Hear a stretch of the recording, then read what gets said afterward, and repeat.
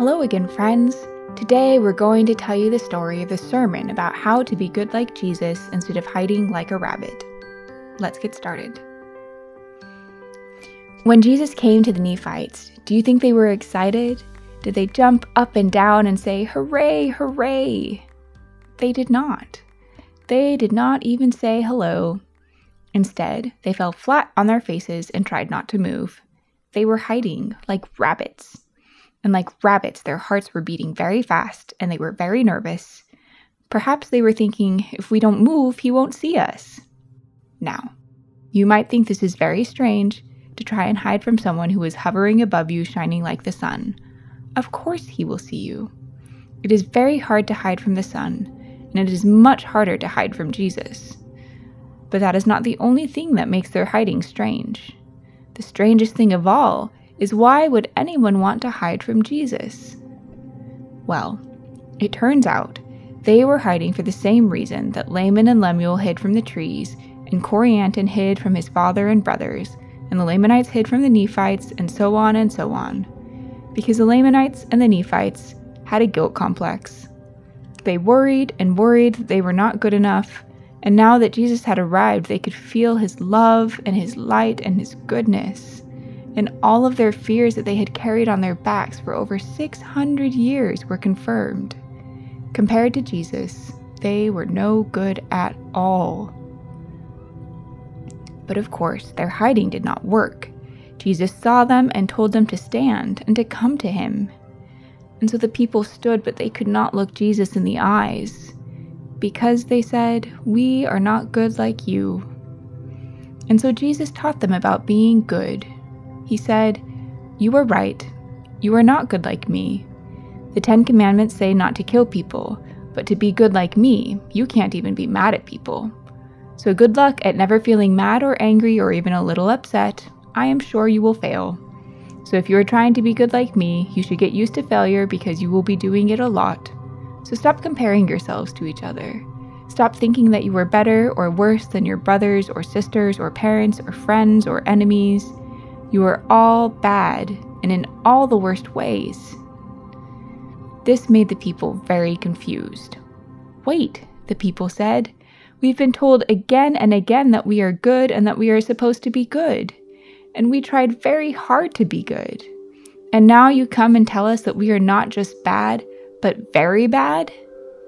"Yes," Jesus laughed. "I was the one who told you you were good. And now I am the one telling you that you are bad. Because you are both. You are full top to bottom with the goodest good and the baddest bad. And that can be very confusing. You can want to be good but do bad. And you can want to be bad and do good. And you are always wondering who you are, whether you are really good or really bad after all. Well, for now, you are both. And I am here to make you good.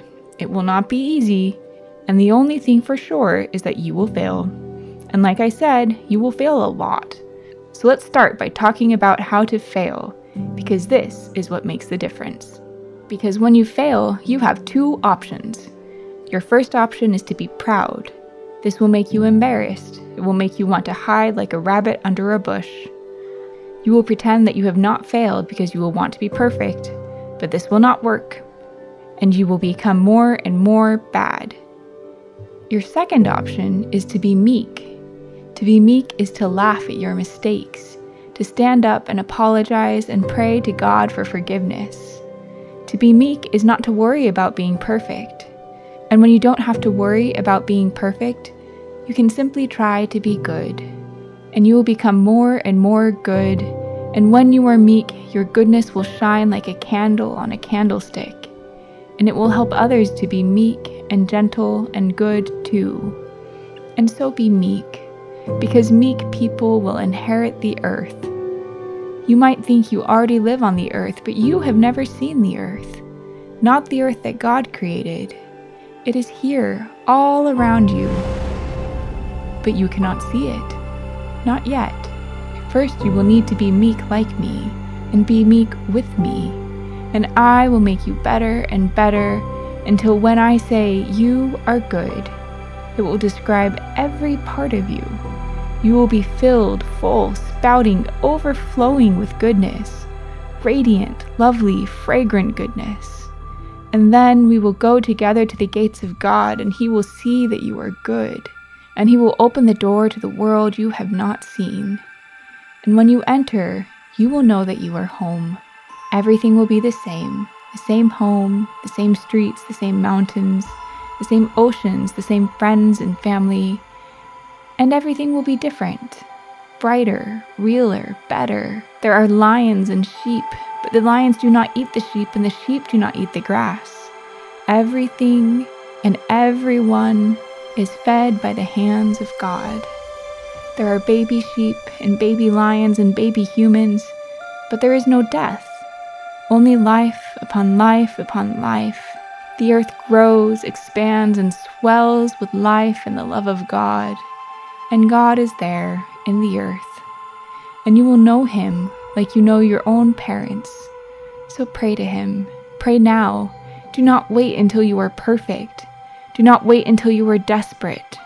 Don't pray once a year or once in a while. Pray daily, and pray for daily things like food and water and forgiveness and help to forgive. And if you pray to God for simple things, He will feed you with His hands. We're glad to be with you again, friends, and to tell you real stories about a real God who loves real people, and to tell you again that you are good. Goodbye for now.